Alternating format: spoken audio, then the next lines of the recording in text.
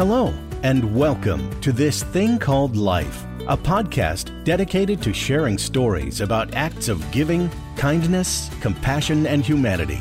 Your host, Andy Johnson, will introduce you to powerful stories about organ, eye, and tissue donation from individuals, families, and healthcare teams whose experiences will inspire you and remind you that while life is hard, unpredictable, and imperfect, it's also beautiful. We are so happy you're here. Now, let's join the show.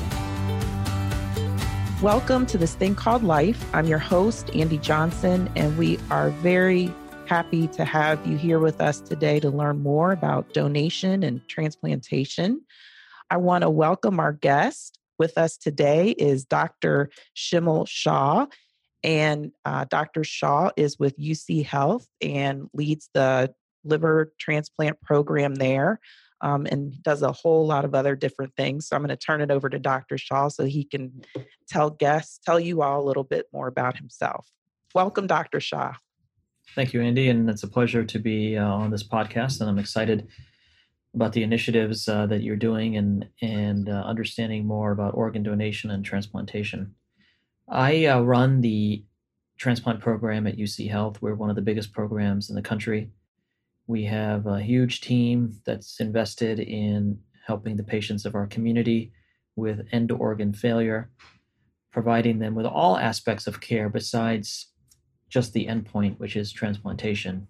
But as the saying goes, it takes an army to take care of even one person, and we experience that every day with the dedication and expertise of so many people that I work with, and I'm really proud of how we've done over the years and where our program is headed in the future. So how long have you been with UC Health? I came to Cincinnati at the end of 2012. So I've been here now this is my 9th year here. Okay.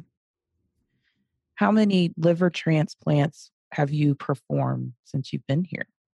Our team has done about 750 liver transplants since that time, since basically about 2013 to now.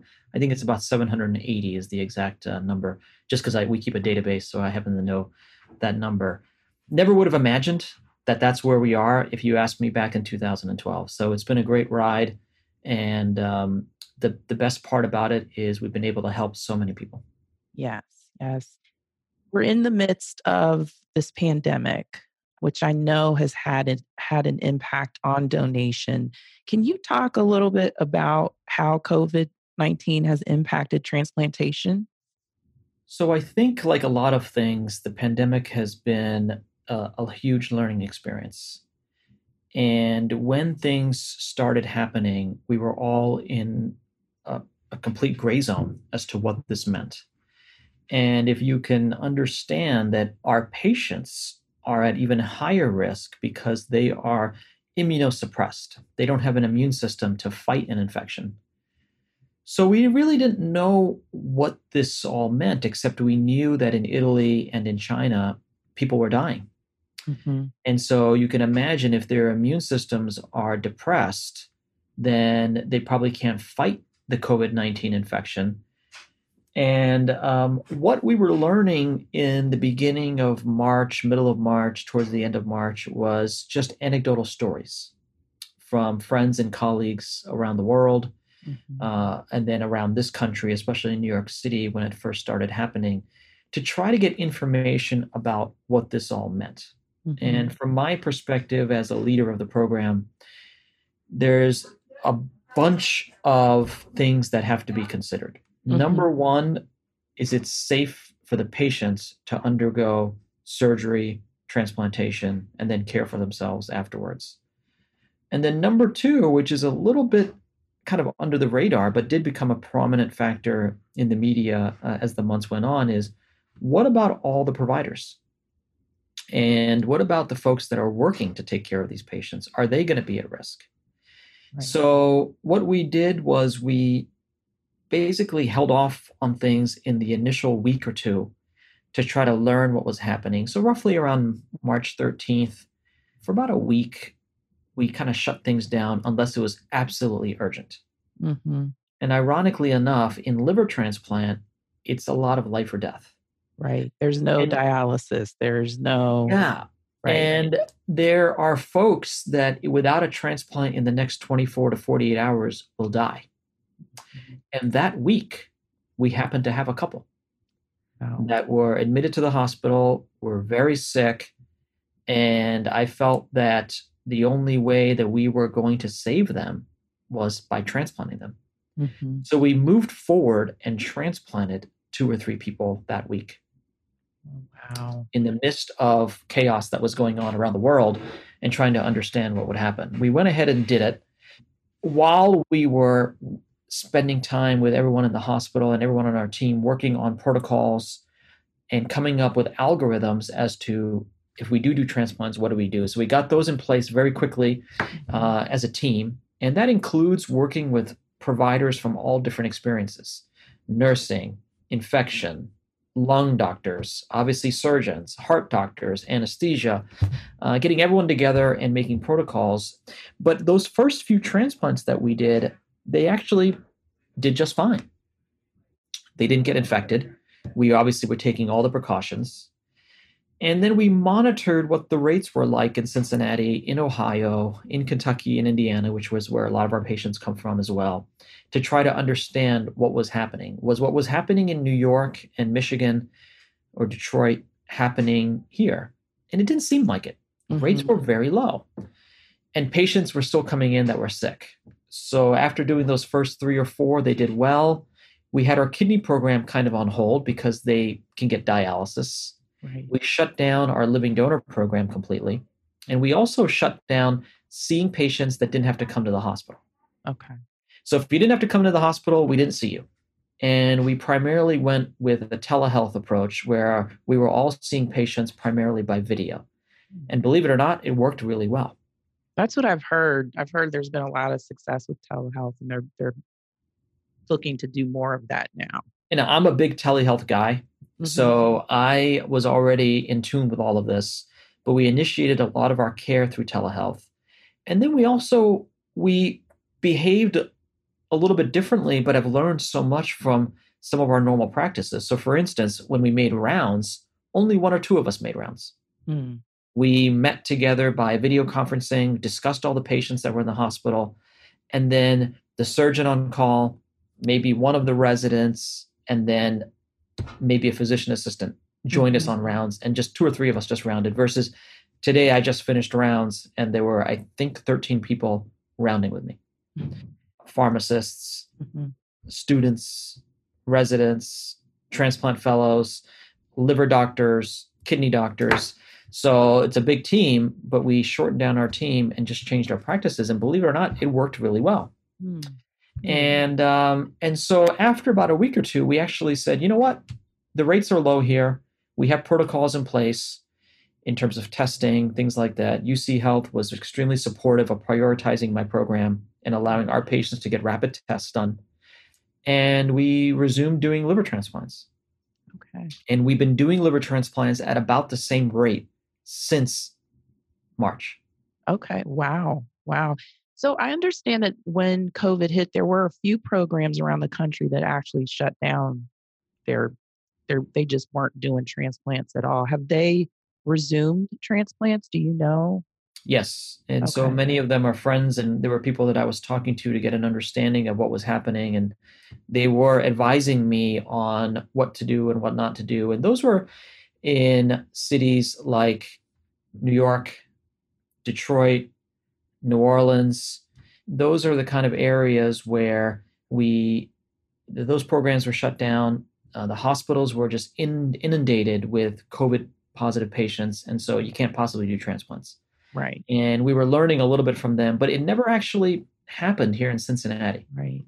Right. I know that we were really preparing, for that kind of rush of COVID cases, and they were looking at Duke Energy Center as potentially being a place for patients to go for additional beds. And fortunately, it never got to that point, but it really did seem like there was a lot of strategy and just really kind of figuring out, how do we get ahead of this? So, but thankfully, I think the cases haven't been what we thought they'd be.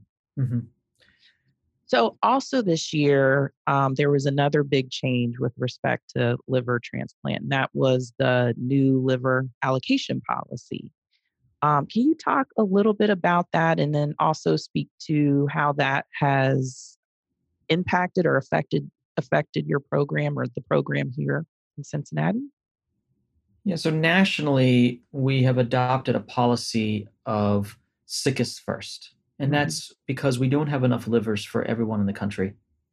And there is no doubt that there are different allocation rates around the country, meaning there's more donors in certain parts of the country for whatever reason. Hmm. In the South, and even where we live here in the Midwest, there's more donors than there are on the East Coast and the West Coast. Hmm.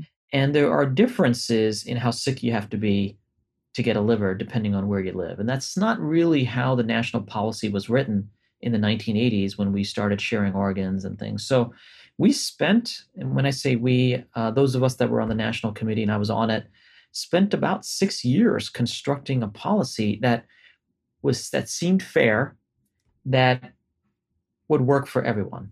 And that's why it took 6 years, because there was a lot of fighting back and forth and debate, and should organs stay locally. And so what's happened now is that we are sharing organs with wider, what's called acuity circles.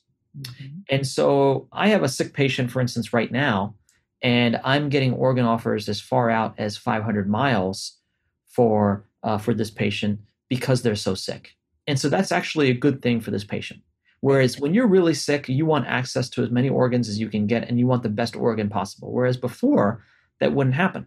Hmm. So I do think there's many positives. For us here in our program, our transplant rates really haven't changed. Hmm. We have been able to keep our volumes and our outcomes similar. We are flying a lot more and getting organs that are from farther away, because that's how the allocation system is. And so it is more expensive, for instance, Hmm. for our hospital.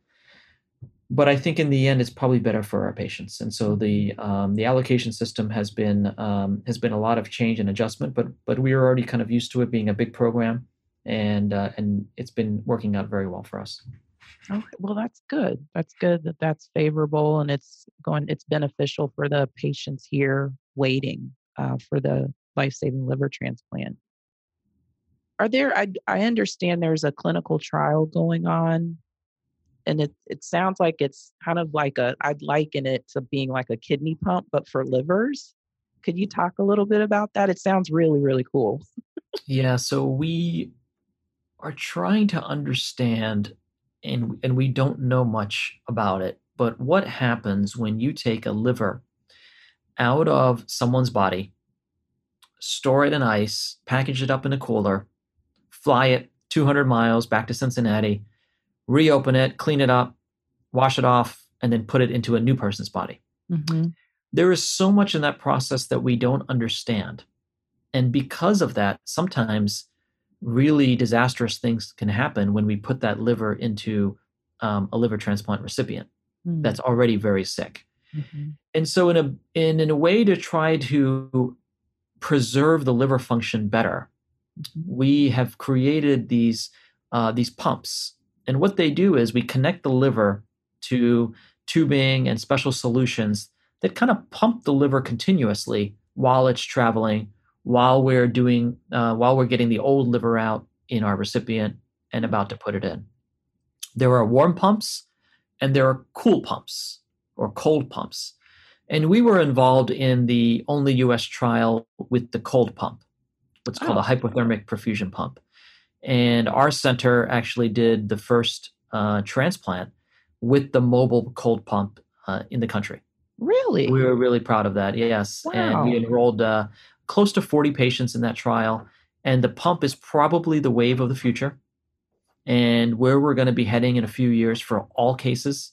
But we need to get these things FDA approved and learn more about what we can do, what we can't we do. But the main idea behind the pump is not only preserving the liver function and keeping the livers as pristine as possible in terms of cell death and things like that, but also potentially being able to use organs that we weren't able to use before because we can repair some of the damage done to them. And that's what our Wow. colleagues in the UK have done with the pumps over there. We're just right now still testing them on normal livers before we move on to the next stage. But this is a really exciting area of our field, and I'm just excited to be part of that trial because I think this is the future for liver transplantation. Wow. Wow. That is very, very interesting. I'm always in awe. I think that's why I've been at Life Center so long. It's just things they continue to just develop so quickly and change, and so many people are able to live because of all these advancements. So I think that's awesome news. Um, so what's what's the evolution of the transplant of organs from patients who may have an extensive medical history? So you may have a potential donor who has hepatitis or something like that. How has that evolved since you've been doing this work? We have been using more and more organs that 5, 7, 10 years ago we never would have considered. Organs are getting older, as you said, more medical problems. And even now, we're doing things like giving people hepatitis on purpose. And So a then clearing, hepatitis positive donor and yeah, transplanting into a non-hepatitis yeah. recipient. Oh, Five years ago, no one ever would have thought that was possible. But our drugs and our medical therapies have gotten so good that we give them hepatitis on purpose, and then we treat them once they're a little bit better, usually around 2 or 3 month mark. And again, I'm so proud of our program here. We probably have the largest experience in the country in people that don't have hepatitis at all. So we're giving them a disease on purpose, treating them, and they've done really well after the transplant. wow. So what would you say to that patient who's waiting for a transplant and they potentially could receive one from a hepatitis B positive donor, and they've got reservations about that? What would you say to them? I say to them what I say to a lot of patients, which is if I needed a transplant or my wife needed a transplant, I would take it. I think it's a freebie. As long as the liver's normal, we do all the biopsies, we make sure the livers are fine.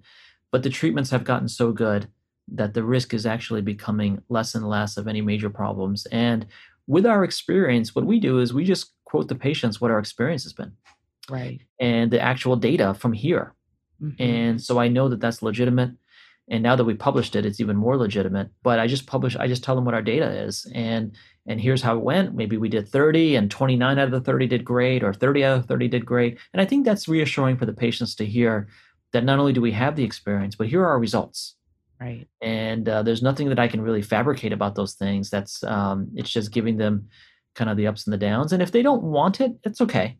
But it's my job, as I look at it, to provide people access to organs and to transplantation. And that's probably my number one job, is giving people the opportunity of knowing what's available and what's out there. And the analogy that I use to patients in the clinic is it's kind of like going to a supermarket. Mhm. If you go to a supermarket, you want to go down every aisle. Well, if you say no to every other thing, then you're only going to go down one aisle. You're only going to probably be in the fruit aisle. But it's my job to explain to them what all the other aisles have to offer, and for them then to make an educated decision about what they want or what they don't want. And if they want me to make the decision for them, I'm happy to do that. Mhm. But understanding that part of this is all understanding the access and knowing what the data is. And it's our job to make sure people understand it correctly. Mhm. Mhm. One of the things you said a little while ago was that organs are getting older. I've heard that there are organs being transplanted from donors who are actually in their 80s. And one of the things I hear a lot when I'm talking to people is, I'm too old to donate. I've had this or that. Can you speak to that? I think listeners would really learn a lot just knowing kind of more what the parameters are. Age with the liver is an interesting thing. And if people have taken good care of themselves, even when they're 80, what we have found is the livers can be normal. Mm, And the livers will outlive both patients. really? So a lot of it has to do with what other medical problems there are and things. But I think in 2020, I'm not sure how old, if there's an age limit. Mhm. This is for people that are going to die. For living donors, we have a 60-year-old age limit, but Okay. for people, the liver just tends to regenerate and repair itself, which is what makes it different from kidneys. Hmm. When kidneys start getting in the 70s, we start thinking, man, it's getting old now. Because with kidneys, they don't repair themselves as well. And I primarily only deal with the abdominal organs, so I can't talk about the heart or lungs. But I think the liver is just such an interesting and fascinating organ because it repairs itself and can keep going. Sometimes an 80-year-old organ looks perfectly fine for the right patient. Wow. I think just the modern medicine, I just think I find that amazing. And I think it's important for people to know that because a lot of times people kind of take themselves out of the process at a certain age and say, yeah, I don't want to be a donor. So one of the things that I hear a lot from some of your patients that volunteer here at Life Center is just what a great doctor you are. And I always get the feeling that as they talk about you, it's like you're in this fight with them, this fight to save their life. Can you talk about just the care and your how you approach each of your patients? Because I tell you, you're the one, your name's the one that always consistently comes up. It's like Dr. Shaw, Yeah. he's the best. I So what are you I don't doing? I don't know. I love what I do. That's And important. as I'm getting older, I love it even more. Hmm. So I've kind of grown into the role. I never thought I was going to be a transplant surgeon. What So made you choose that? I wanted to be a liver and pancreas cancer expert. Okay. And so when I did my training, it was advised to me to do a fellowship that also had a transplant in the training so that I could be more facile with cutting out liver cancer and doing things because I had the skills of a transplant surgeon. And as I was going through it, I was like, wow, transplant's actually pretty cool too. I'll just do both. And even now today, I still do a lot of liver surgery, bile duct surgery, pancreas surgery, along with doing transplant surgery. So I do both still, but I've kind of grown into loving transplantation and loving the mission. And I think because I get the positive feedback from the patients. Mm. I don't know what other people would think, but I feel like I'm kind of a normal person and I can relate to what they're going through and I try to relate to their needs and their desires and their wants and I just try to be normal with them instead of creating an error between the doctor and the patient and all that kind of stuff. So maybe there's that connection because of that, but more importantly, I just want people to do well, Right. and we try our best. We're not always perfect, Right. but I think that patients know when your intentions are good and your intentions are for them. So I always tell my team, doesn't matter what time of day it is, doesn't matter what holiday it is. If we're here to work and there's someone that needs our help, that's why we signed up for this job. Right.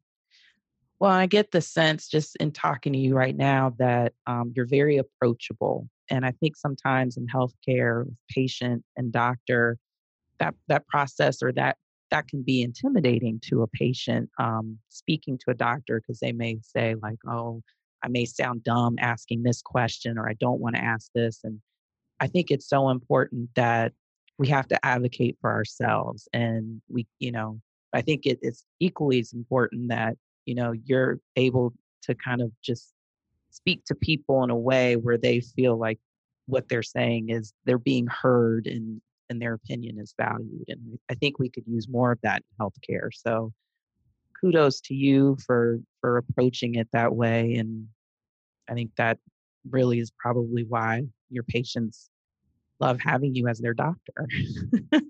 Well, thank you. Thank you. I think that we, as a field, we can learn more by talking to patients as people, Right. as you say, and not looking at it as a case. Yeah. We learn from the cases, but Mhm. at the end of the day, there's a person there and a family, Mhm. and it's important that we understand or try to understand what they're going through. It's not always easy. Right. Right. So the other thing that I hear about you from the folks that I work with at Life Center on the clinical side is that you are an aggressive surgeon, aggressive transplant surgeon. That's the word I always hear associated with your name. Do you see yourself that way? Yeah, I guess so. As I mentioned earlier, I'm all about access. Hmm. So I feel like there's the right organ for the right recipient. So someone else might not like that organ, but I might like it and might like it for a specific patient. Hmm. And that's kind of how I look at things. So we try to leave no stone unturned.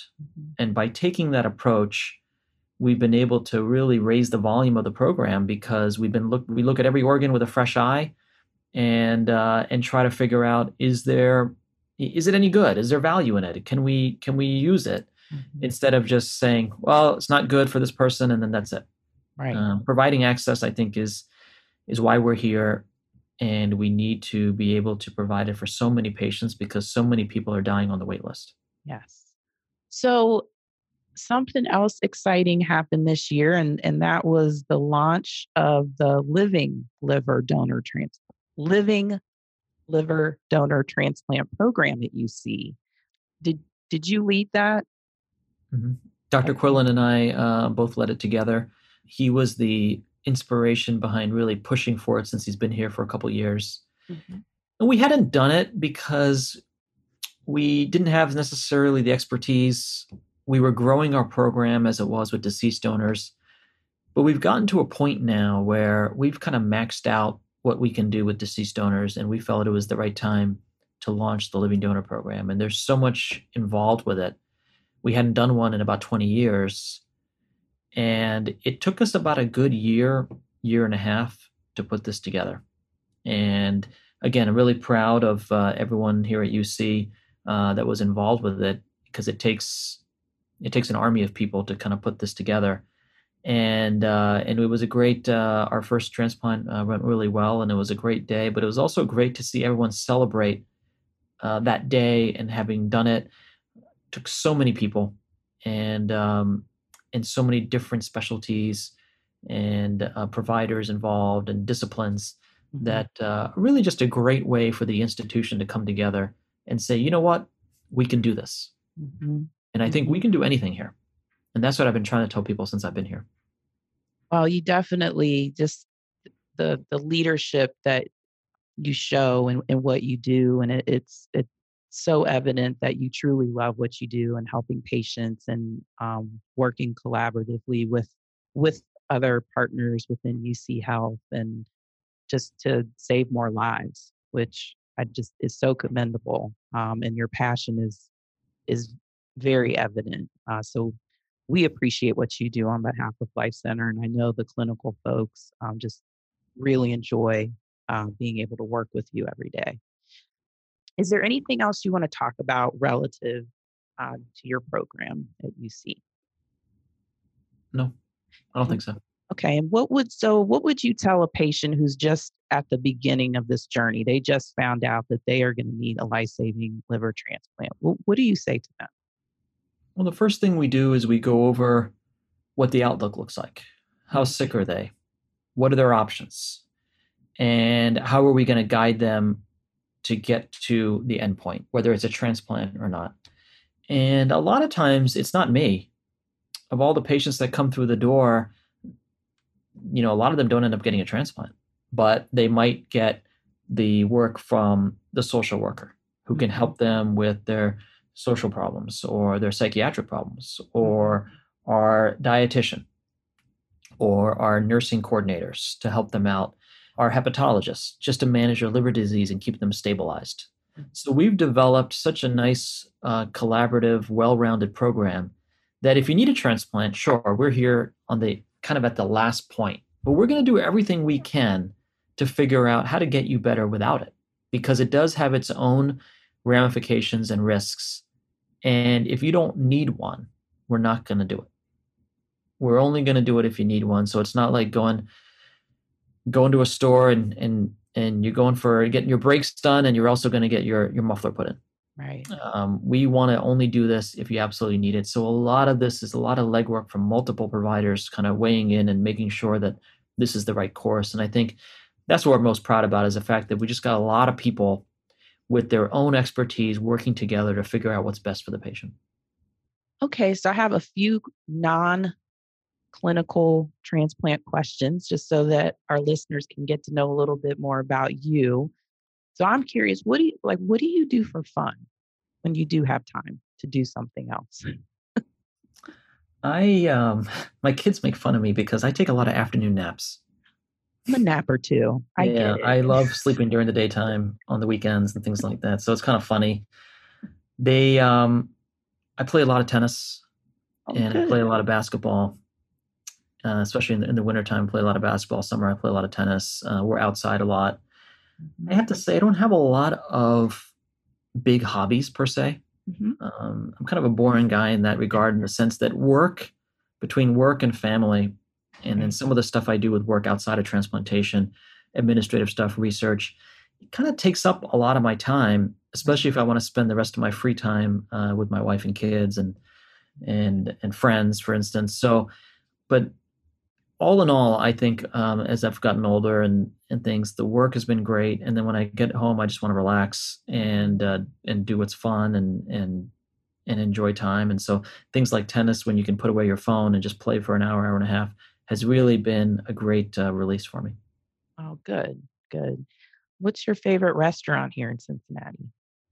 We are big fans of Dewey's Pizza, which Mm. I know pizza here in Cincinnati is really controversial. And everyone, what I've noticed is a lot of people don't like Dewey's, especially native Cincinnatians.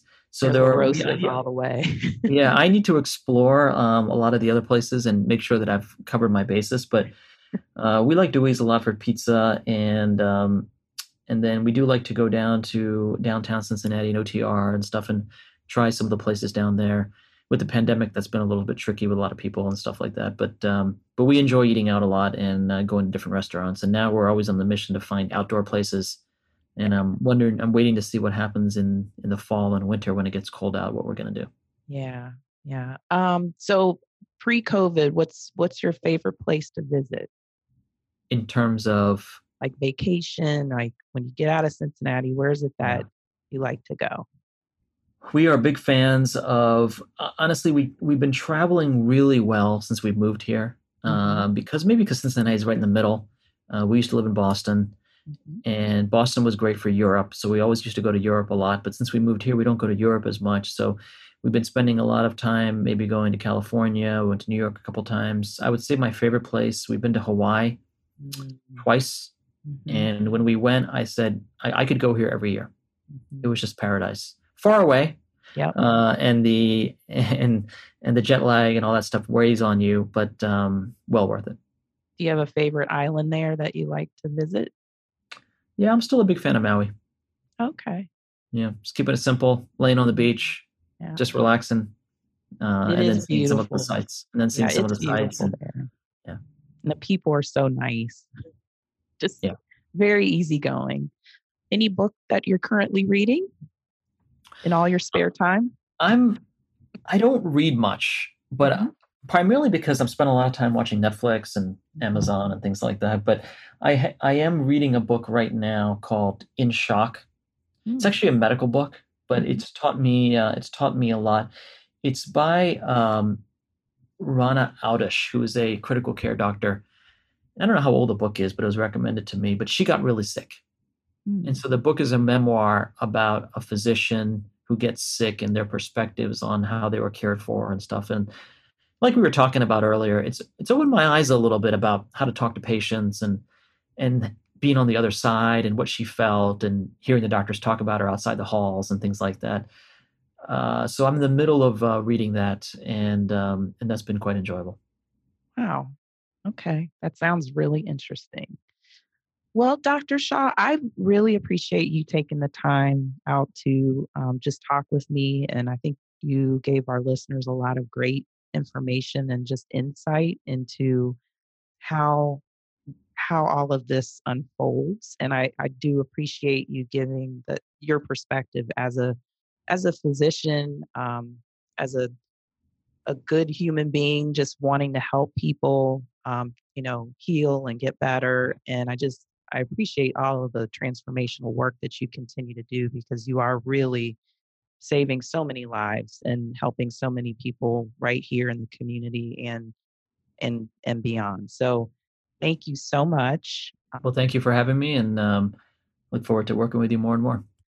So, as we close out today's show, I'd like to take a moment I'd like to do an honor moment. And the honor moment is when we just take a minute to honor someone or a group of people who are helping others through donation. And today I'd like to honor Dr. Shimal Shah, as well as the entire care team and disciplines at UC Health that come together every day to walk with these patients as they're fighting for their lives and helping them get the services that they need. So thank you to Dr. Shah, to the social workers, to all of the other disciplines that participate in the care of these patients. So some other takeaways from today's episode with Dr. Shah. Compassion is so important. And I think we learned that today in talking with Dr. Shah and how he works with each of his patients and really tries to meet them where they are and tries to explain everything and listen. And I think it's so important for healthcare providers to listen to their patients and actively listen to them. I also thought it was very powerful as he spoke about this whole village concept and just every part of the healthcare system that comes together to support a patient during transplant. I think that's really important to note.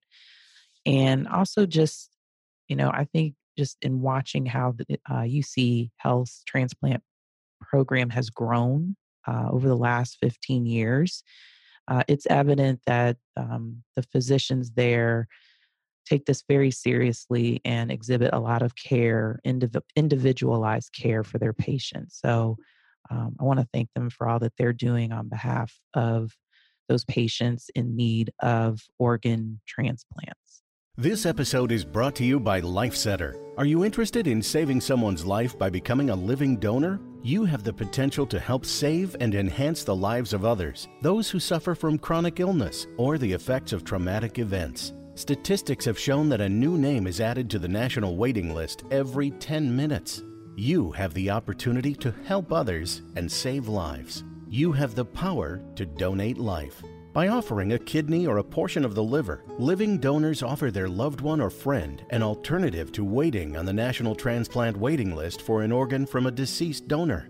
Today, the number of living donors is more than 7,300 per year, and 1 in 4 of these donors is not biologically related to the recipient. Go to Life Pass It On for more information. Thanks to LifeCenter for their continued support.